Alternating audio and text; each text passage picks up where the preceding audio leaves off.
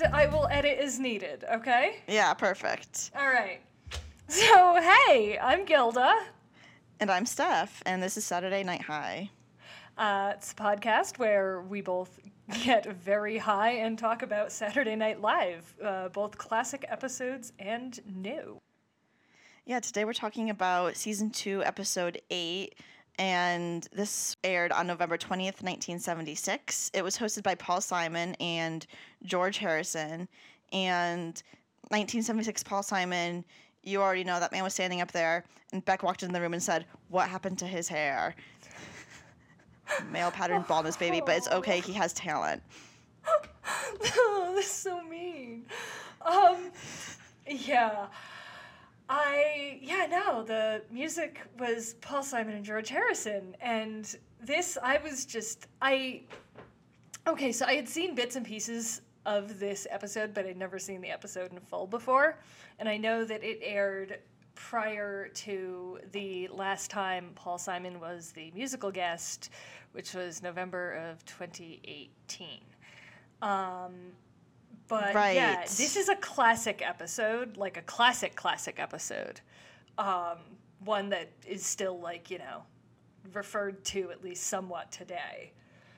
And yeah, we kick things off with the cold open, and Chevy Chase is busking outside 30 Rock, and Paul Simon walks by, and he's like, "Oh, well, hey, Chevy Chase, wait, sorry, can I just say, Chevy Chase was singing This Land Is Your Land, which I just fucking learned. I sang the song in my kindergarten graduation, and I just learned that the song is like a Marxist response to God Bless America. Uh-huh. TikTok really teaches me a lot. So yeah, he was singing This Land Is Your Land, and Paul Simon walks by, and Chevy Chase is like, Paul! And they chat for a bit, and it's apparent, like, the joke here is, oh, Chevy Chase left SNL, and he has nothing to do, and he's like a big star, burned out, whatever. I smoked 2 joints before we recorded this, and one of those was after it took us half an hour to figure out our new recording setup. Thanks, Daniel, for your help. Hope it sounds all right to those of you listening. Yeah, we're trying something new and hoping to God it works. But no more phone call audio, so yeah. Yay!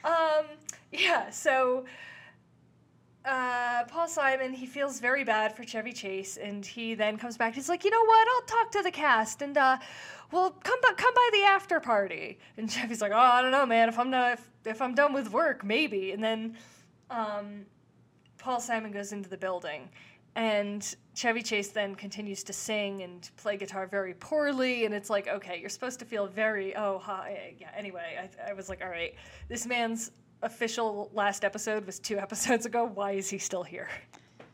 He stays showing up in this show. Yeah. And then Paul Simon, he's up on, he's up on the floor, or he's 8H. An 8H? Yeah, I don't know. It's like 8G, and I'm like, no, that's Seth Meyers. Yeah. Anyway, so he comes upon Baby Lorne. And George Harrison.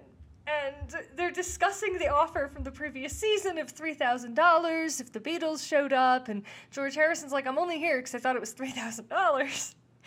And it was this really, I don't know, I thought it was fucking funny because they're all friends in real life. Well, we'll get to a bit of that in a second. But, oh my God, George Harrison, that man was so good looking. He was a fox. Oh. He kind of was. I mean, I've seen Paul McCartney, and it's a great fucking show, but I'm a total George girl. Like, George, terrible solo George, traveling Wilbury George. I'm a George girl. Paul? Don't you mean fall? You know that conspiracy? It's a fake Paul. He died. Oh, God, yeah. Jesus Christ. Yes, I have heard of that, and I do not fucking believe it. I'm sorry. Are you sure? Because they're not wearing shoes in the Abbey Lane on the record, on the cover. Yeah, I mean, as someone who has walked, it's Abbey Road, by the way. I confused that with Penny Lane, maybe? I don't know. Well, yeah, no, he's not. I've seen the man multiple times. It's him. But you didn't see him before he was fall. Anyways. This is not where I thought this episode was gonna go. Me neither, but honestly. Yeah, anyway, George basically, because George is like, that's it? And Lauren's like, actually, you know what? I hear that there's an extra $250 for anyone that says live from New York. And George Harrison just, like, whips to the camera, and he's like, live from New York! It's Saturday night! And I was like, oh, you cutie! I fucking loved that. It was cute. The monologue is Paul Simon waltzing on out wearing a turkey costume, and... Oh, I'm so sorry. Oh, yeah, keep going. Sorry. I would say part of the cold open was that he was, like, really nervous about the first bit. Right, and he didn't want to do the first bit. And Lauren's like, it's going to be fine. Don't worry about it. It'll be fine. It's great. I promise. And then, so then it goes into the monologue. Right, and he had been worried about looking goofy, and he in fact did look goofy in this turkey costume, and he went on to sing Still Crazy after all these years, but he was, like, singing it pretty well, you know? He was bringing his game in the turkey costume. Yeah. But then he all of a sudden is like, forget it, and he goes to the audience, he's like, I felt like I would look stupid doing this, but it's a Thanksgiving episode, and Lauren wanted me to do it, and... He had one line where it was like, oh, they told me to loosen up a bit. And as he said that, he kind of flapped his wings around.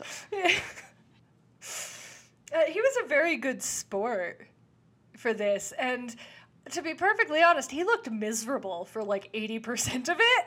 So it was interesting. But yeah, so during this, he basically stops and protests. He's like, Lauren, no, this is insane. I'm not doing this. And then they basically, baby Lauren and Paul Simon get into, don't bite me. They get into this fight, and Paul Simon's like, all right, I'm going to go change. And, like, Lorne Michaels is, like, introducing the next bit or something. And he's, like, talking to the camera and being all Lorne. And Paul Simon's like, I can't fit through the door! He's like, all right, I'll help you. It was... I also laughed at that, because it's like, okay, it's, like, very clear they have, like, a rapport, like, they're friends. It's not, you know... It didn't feel cute. Forced whatsoever. So, yeah. Yeah, the first sketch of the night was an ad, and it starts off, and you're not really sure what's going on. It's like a farmhouse situation, and Jane Curtin is the mother, and she's feeding her family of father, son, and daughter, and I've never seen any of those actors in my life. So she's feeding a bunch of randos, and this is her family, and she feeds them a cereal called Quarry, and it's 100% rocks and pebbles that the whole family will enjoy. And once they started eating it, like, you couldn't hear the ad because they were just crunching so damn hard on their Quarry cereal, which was kind of funny. I like this a lot. Really? Okay, I had the absolute fucking opposite reaction to this, because I absolutely cannot stand crunching like that, like the grinding. I have goosebumps. Like, look at my arm hairs. I have literal goosebumps right now from just being like getting chills and just being like squicked out. It's like nails on a chalkboard for me. And this sketch was like 2 minutes of pure ear torture, and yeah, but Quarry, it was not grown, it was mined. And ugh. And it was chock full of minerals. I thought that was hilarious. That was funny. Yeah, and then we had our first performance by Paul Simon, and it was 50 Ways to Leave Your Lover, and I fucking love this song, and I thought it was I was so happy. It was a great performance. It was a good first performance of the night, but we had many more. Paul Simon did also have some promo videos for his songs in this episode, but we'll get to that. No, George Harrison. That's what I meant. Yeah, we had Baba Wawa interviewing John Belushi, Henry Kissinger, and this was your typical Baba Wawa experience. Although I really did enjoy seeing her opposite John Belushi because they're both really good at holding themselves during these wacky characters. They are, and we all know John Belushi had the he didn't think women were funny, tried to sabotage sketches that women were in, would not want to be in sketches with women, which is weird. I mean, he is, but he didn't like it. But get used to it. Yeah. Yeah, no, these characters, they commit, and it's, I don't know, I felt this was a really, it felt natural. It felt like a natural combination. It was the first time they've taken two impressions that have existed separately and put them together. Like, they haven't really done that on SNL yet. And so it's like characters and impressions that the audience is familiar with, but in an entirely new setting. And it was just really fresh and funny to see. And they're really using these impressions. I think they've both appeared in the past 3 episodes, something of the sort, but like they've really been hitting it hard. Yeah, I think that's both accurate. Well, and I mean, they're using Kissinger because, as was noted, Carter did not bring him back. But President-elect Carter didn't bring him back. Oh my god. Yeah, no, I thought it was. There was a line in there that 1973 won the Nobel Peace Prize for ending Vietnam. In 1975, the Vietnam War ended, and that was the worst part of his career. Yeah, and then they were basically going back and forth. Baba Wawa starts not interrogating, but like asking Henry Kissinger about. She's like, "Why do you speak with that silly accent?" And he was talking back and forth. They were going back and forth, and she asked him to say something, and she wanted him to say "wheelie fat roly poly." Oh, really wheelie fat roly poly diplomat, I believe. Really, yeah, that's exactly fat. What it was. Okay, yeah, thank you. So that was difficult. But yeah, and honestly, John Belushi doing that, it was, I don't know, this was fucking hilarious. It was. Yeah, I agree. Yeah, and we went from this into a Twilight Zone sketch hosted by Dan Aykroyd as Rod Sterling, and this took place at the Blaine Motel. Also, I forgot to mention, it was Twilight, but it was spelled Twilight, Twilit, just like our Twitter handle, SatNight, NITE pod. SatNight High Pod. I keep saying that. I keep forgetting the word high. I'm like censoring myself. That's okay, because I made that exact same comment in my notes. I was like, did they have a character limit issue? No. Maybe a copyright issue, perhaps, because this was basically everything was just the Twilight Zone. It was word for word. I mean, there's no way it was copyright. They had to have run it by. It's a parody. No, you changed it. It's a parody. No, it's a protected thing. I don't know if it was protected at that point, but I mean, what were they gonna do? It was the Blaine Motel, and it was it's okay. The situation was that 3 actresses who were all actually working different jobs. Like, it was Jane Curtin was an actress who works as a model, and Lorraine Newman was an actress who worked as a waitress, and Gilda Radner was an actress who worked in a factory. These 3 actresses all were invited to the same hotel room or motel room, and they didn't know why, and they were all a little bit spooked by it. And Dan Aykroyd was narrating this whole thing, and they got room service from Garrett Morris, and it was champagne from Mr. Sterling. And at that point, the camera cut to Dan Aykroyd making this sort of face of like, oh, I know what's going on.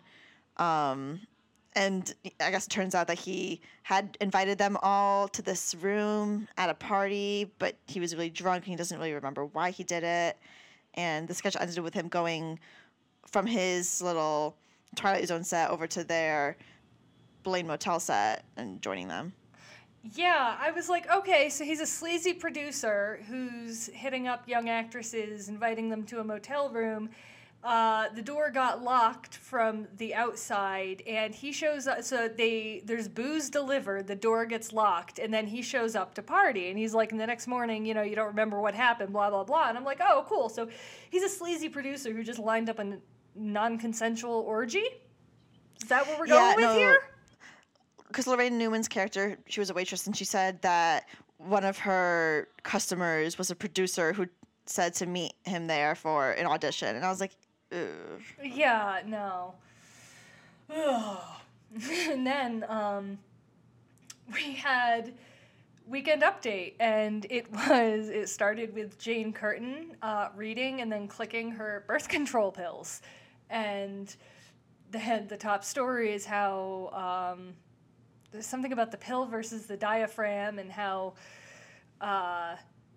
something about the diaphragm and the side effects are that the diaphragm is harder to swallow. Yeah, and it's like, although I do find it ironic that it's like, oh, they stopped trials of a male birth control a few years ago because the side effects were just too unpleasant, and it was like mood swings, irritability, muscle. It's just basically, it's like bloating and all the nasty shit that goes along with it. And it was like, oh god, it was like a shot, or I don't fucking know, but they were like, oh, I hate it here. And so it's like, oh cool, they're still making side effect jokes or things today. It's like, it's like, why have people put up with this for so long? Why have we not I mean, granted, fine, IUDs are great. They are. But, except if you're Britney Spears. Free Britney. Oh, I don't know. I only know part of the whole Britney situation. I did not realize an IUD was anywhere involved in this. Yeah, no, she's wanted to have kids for years, but she's wanted to have her IUD taken out, and her father will not let her, because he's the one that has to sign off on it. And so people are like, well, if she doesn't want the IUD, why, she wouldn't have gotten it in the first, well, maybe, and I can't say that, but it's like any medical decisions have to be signed off on by her father, so who even knows if she wanted it? I am nauseous. That's horrible. It's fucking horrific. Her father needs to be sent somewhere for a very long time. Yeah. And I know he's not in the best of health, so I know it probably wouldn't even be the longest of times, but it's, even if someone else, because I believe in the past, Britney's been like, I don't care. I understand that, I need help in certain situations, but... Like Jamie Lynn, maybe. No. You don't think Jamie Lynn could handle it? I don't know. I'm just making shit up. Or does it even need to be, is the real question. I don't know. Yeah, so anyway, free Britney is the moral of that story. Or at least give Britney an outside conservator, whatever, outside person, not her dad. Release her from her dad. Yes. Speaking of releases, Weekend Update went on to talk about Patty Hearst being released from prison, which was pretty crazy because I remember last season they were talking about her trial, and that was a whole running bit on Weekend Update, was the trial of Patty Hearst, and now she's released, and they were telling a bunch of jokes about that. Yeah, how they were saying, how there was a joke like, no, the Hearst say they didn't pay off the bail thing or whatever. It's like, but for the first time in 50-something or 70-something years, the budget in LA County or in California has been balanced, and I thought that was very amusing. She told a joke at one point, and I don't remember what it was, but after she told the punchline, she was like, "It's my job, Mom, I'm sorry." Oh! That was really funny. That was... Something about no head, I want to say. Like, no beer still has a head. It was like a dick joke. Yeah, probably was a dick joke. I don't know. I mean, it definitely was a dick. oh, I remember this. Sorry, my handwriting is so fucking messy. It was, I believe, an actor in the pornographic film Deep Throat. Something about his, it's like no beer, but I don't know, he goes into a bar or something, alcohol list something, there's no beer, but it still has a head. And I was like, what the, I don't fucking know. It was... Whatever it was, yeah. Then we had Lorraine Newman as a correspondent in Long Island, where behind her is like a normal... like a diner scene, basically, except there's Nazis there, and she's talking about how the Nazis, like other immigrants in America, fled to America to escape persecution. This was an interesting bit. There may have been some Nazis found post World War II, like 15, 20 years. I know there was like a whole thing about like finding people, whether it's throughout South America or in the U.S. I think they just found a guy in Ohio or something. Well, yeah, I know about that because Sue Sylvester's mom was a Nazi hunter, for those of you who watch Glee. Okay. Anyway, yeah, so I'm guessing there was something of people found Nazis on Long Island. I don't know. But, yeah. Yeah, that makes sense. I mean, not to talk bad about Long Island. There was... No, I don't know what Morris the Cat Kill Morris. So I'll tell you exactly what that was about. Okay. So, you know the cat, the meow, meow, meow, meow, meow, meow, meow. Yes. So this cat, the news item this week was that this cat has, he was friends with Smokey the Bear, who recently killed himself. So now this cat wants to kill himself. And because he's a cat, he needs to have 9 different ways to kill himself. And so they list out all the ways that he did. But he unfortunately could only think of 8, and they're accepting ideas at 30 Rock for the 9th idea. For Morris the Cat to kill himself, because he's already made his decision, is what they said. Yeah. Thank you. Because those things that you're like, oh, there's no fucking way I'm going to forget this. And then you just like write down 4 keywords that 24 hours later make no fucking sense. Yeah. There was a joke about Idi Amin. He was the dictator of Uganda. I actually literally just listened to the Behind the Bastards on this. So, yeah. Idi Amin, yep. Idi Amin, and there's something about he's visiting the U.S., there's a new strain of gonorrhea, and it's been found in, I don't know if he visited the U.S., I honestly can't remember that part of the episode, but, anyway, so they're like, this antibiotic-resistant strain of gonorrhea, and here we have Dr. Garrett Morris to talk about it, and he brings out a microscope, and the microscope is supposedly a sample of this. It was supposed to be gonorrhea. The penicillin. Oh, right. Yes, it was supposed to be the penicillin reacting, and it was like footage of like old war scenes, and it then cuts back animated. to Jane Curtin. Yes, animated. Like cartoon animated, yeah. Yeah. It cuts back to that. It cuts back to Jane Curtin, and she's like, where did you get this sample? And Garrett Morris is like squirming in his seat, and he's like, Loretta! And he just wheels off to the side, and I thought that was kind of funny. Not, funny, but funny. It was not how I expected it to end, and so it made me laugh really hard. Exactly, yeah. Yeah. A musical performance of Paul Simon and George Harrison. They started out with Here Comes the Sun, and as they were singing, Paul Simon was like smiling a little bit, which was really cute. It was adorable. I was very confused. I was like, how the fuck did it take the crowd that long to recognize Here Comes the Sun? Like, that is one of the most instantly recognizable. That was kind of weird. It was like, I don't know if they thought they couldn't cheer or what the fuck, but I was like, guys, hello? It did all end really abruptly, though, so I figured they have, like, applaud, don't applaud signs. I don't know. And maybe the don't applaud, I don't know, the sign guy was just a little bit slow on that one. It was really weird, though, because I was like, oh, fuck yeah, Here's the Sun, and the audience was just silent. Right!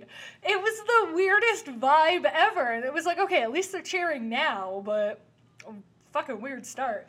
God, George was so fucking hot.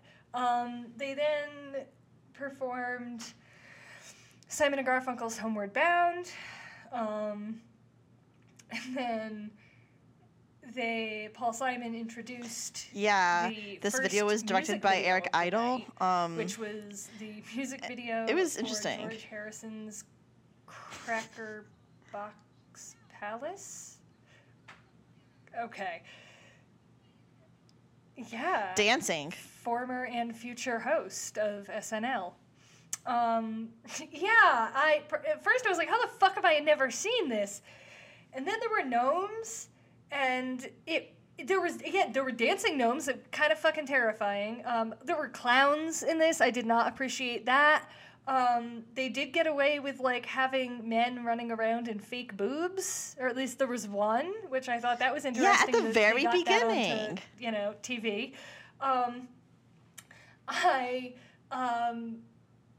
George Harrison was in a baby carriage at one point. Yes, and it was like, oh, he's cute, but this is fucking weird. Yeah, it was a strange pre-MTV at the end, music they video. were all, like, on a train, and George Harrison was, like, doing the shoulder shimmy thing, and it was really adorable. This next sketch went on for so long that I thought it was two separate sketches for a minute there.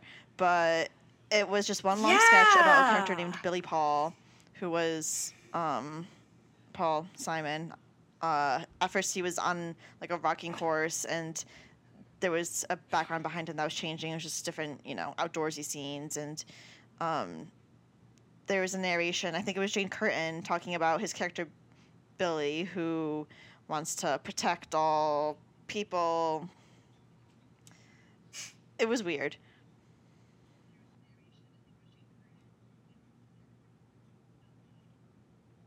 Well, we could say this is what they wrote. This is what they said. You know what I'm saying? Like this is how they said it. As it was written.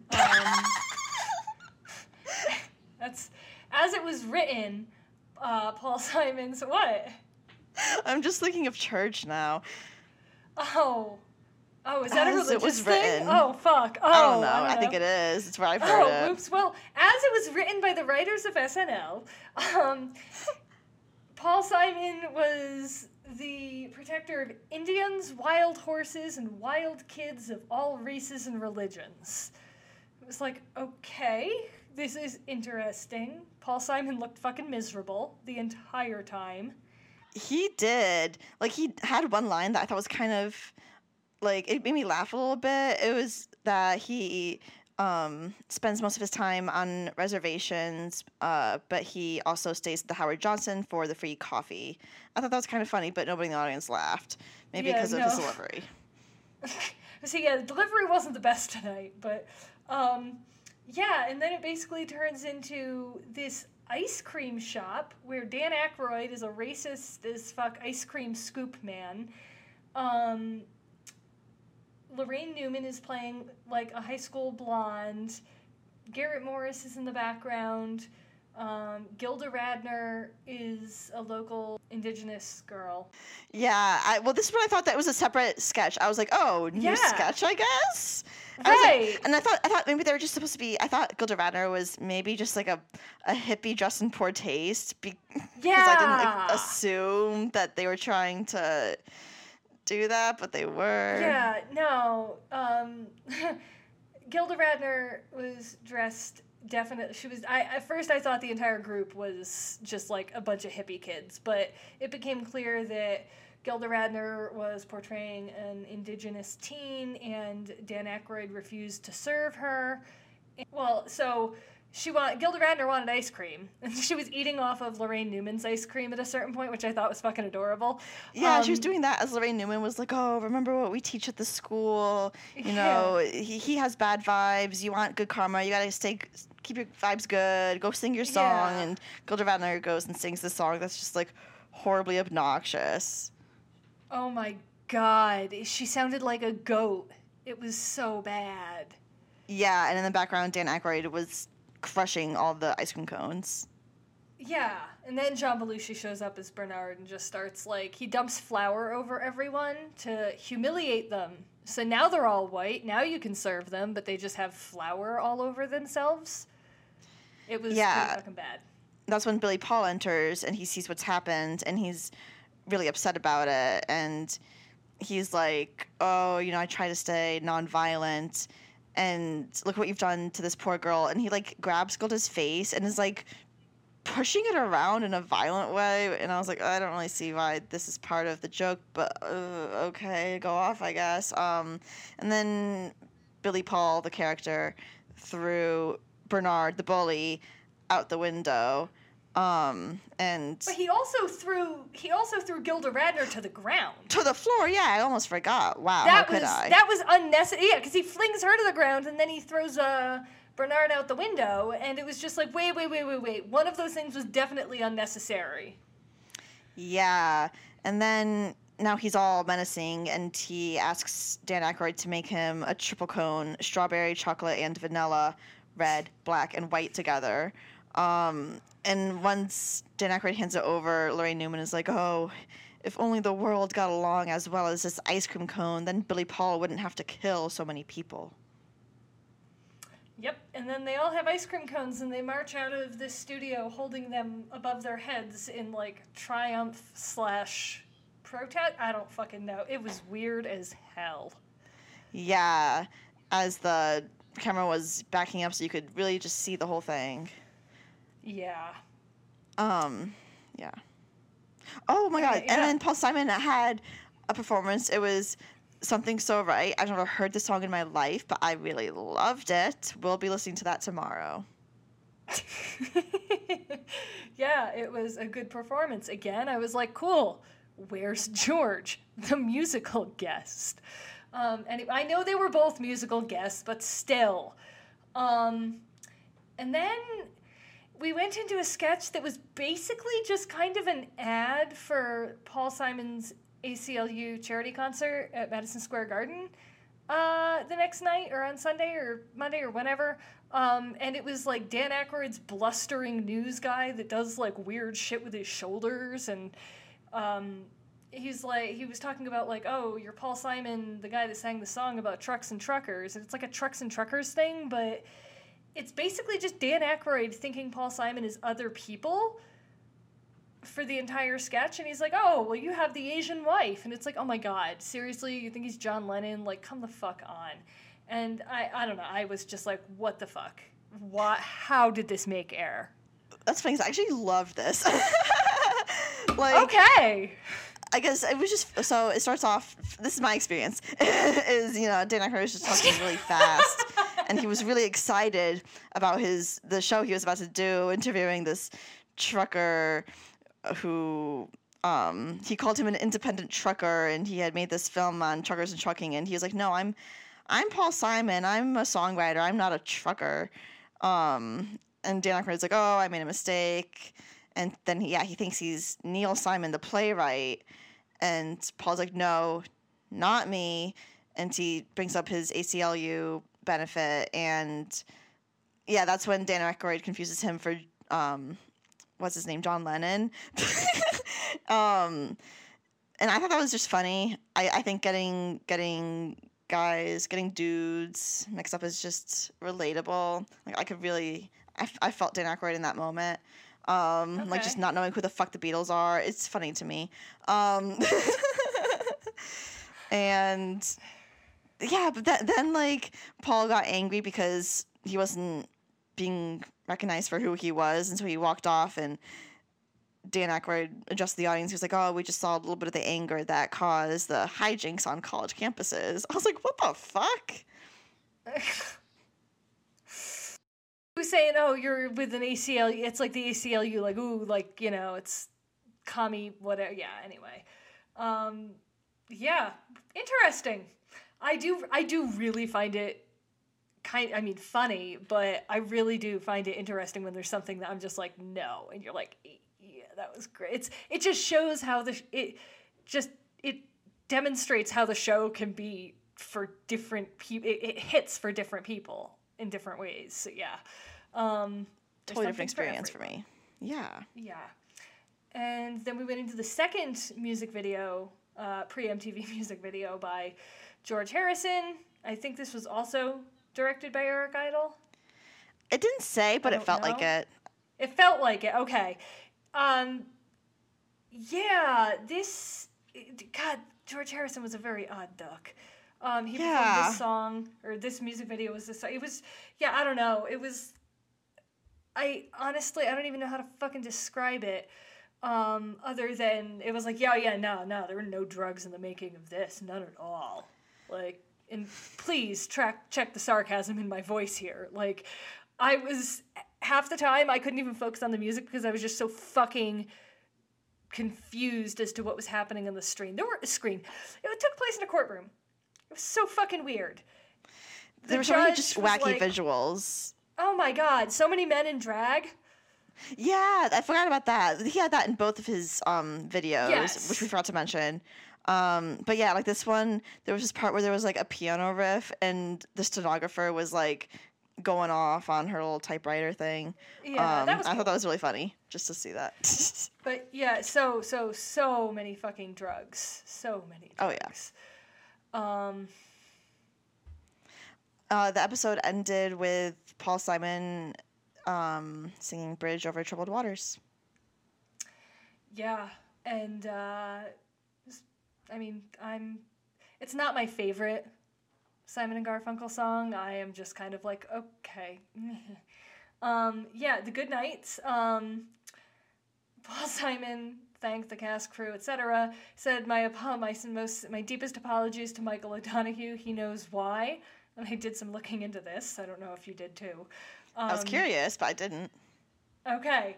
Paul Simon looked fucking miserable the entire show, but he looked so happy here. I don't know if he was just like relieved that it was over or what the hell, but he was like smiling and whatnot, and I'm like, okay, that was an interesting vibe you put on for the entire show, sir.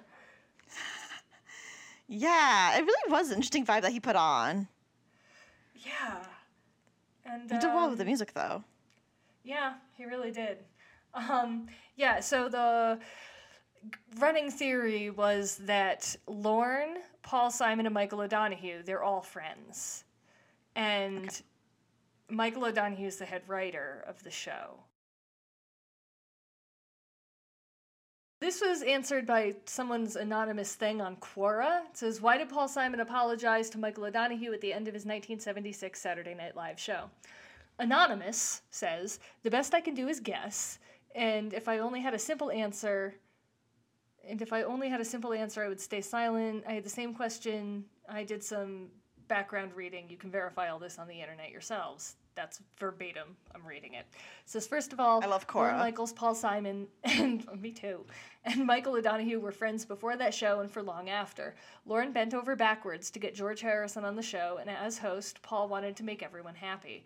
Mr. Mike, liked things to go his way and punished those who disagreed. Mr. Mike's films were becoming popular that season. Were they, though? And I don't think so. I would say, yeah, not with me. And he probably expected one in this episode because the host was a friend. George wanted his new music videos on the show, and there probably was no quote-unquote room for Mr. Mike's pissy attitude on the zany musical show. Paul, as host, had final approval of the decision, quote-unquote approval of the decision, parentheses, to save Lorne from being the bad guy, okay, and needed to make a public gesture to cool Mike's fiery temper.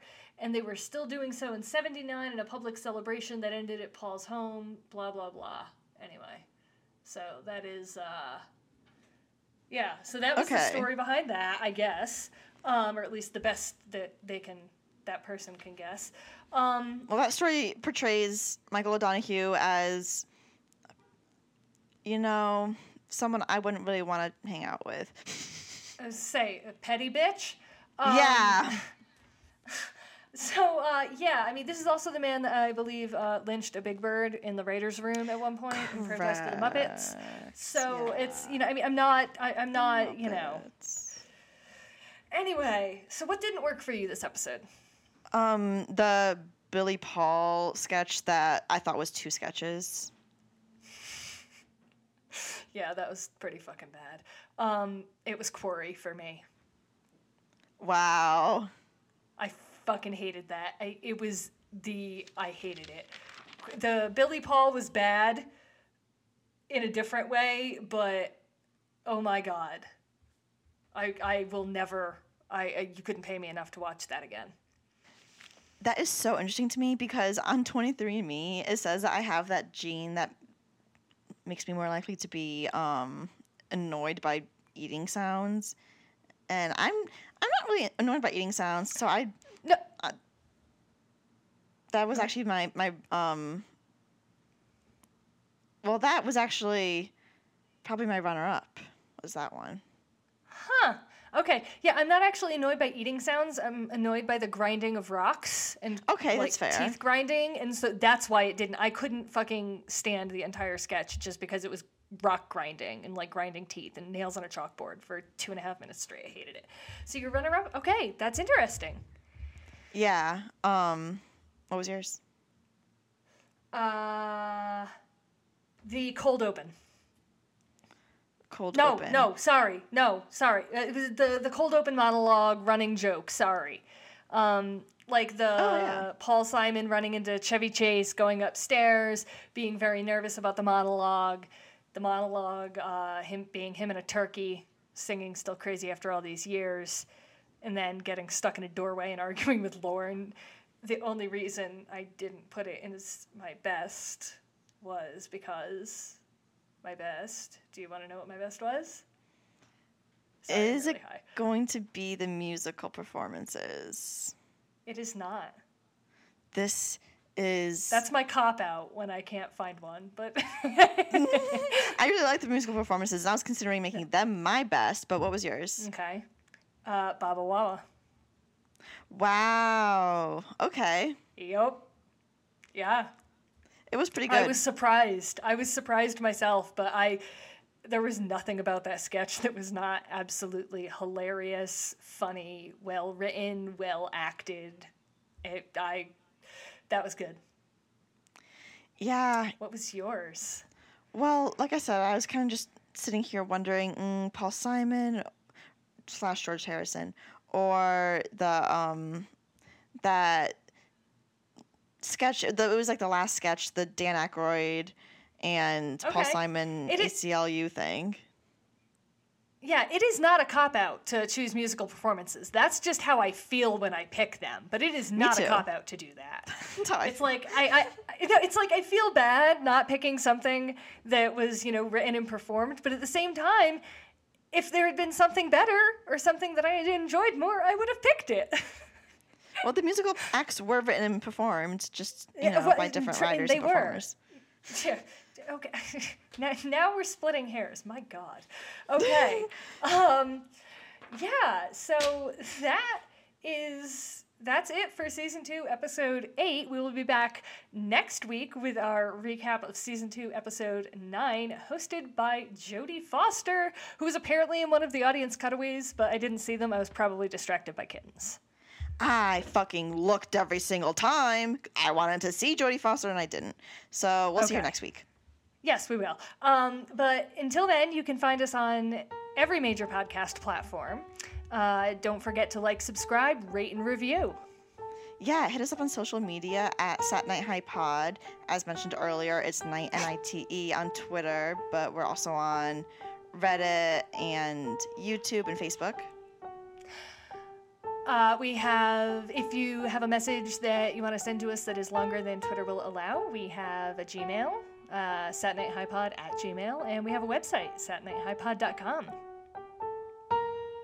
And until then, happy last episode of Pride Highs? Happy last episode of Pride Highs. I'm Gilda. Oh, and I'm Steph. How do I end this? I don't know. Fuck. My God, I'm so fucking high. I'm like, I close my eyes and I'm dizzy. I've not been this high in years. Holy shit, this is amazing. Anyway, happy highs, guys. Happy highs. And then hit stop. And I hit the stop. Yes.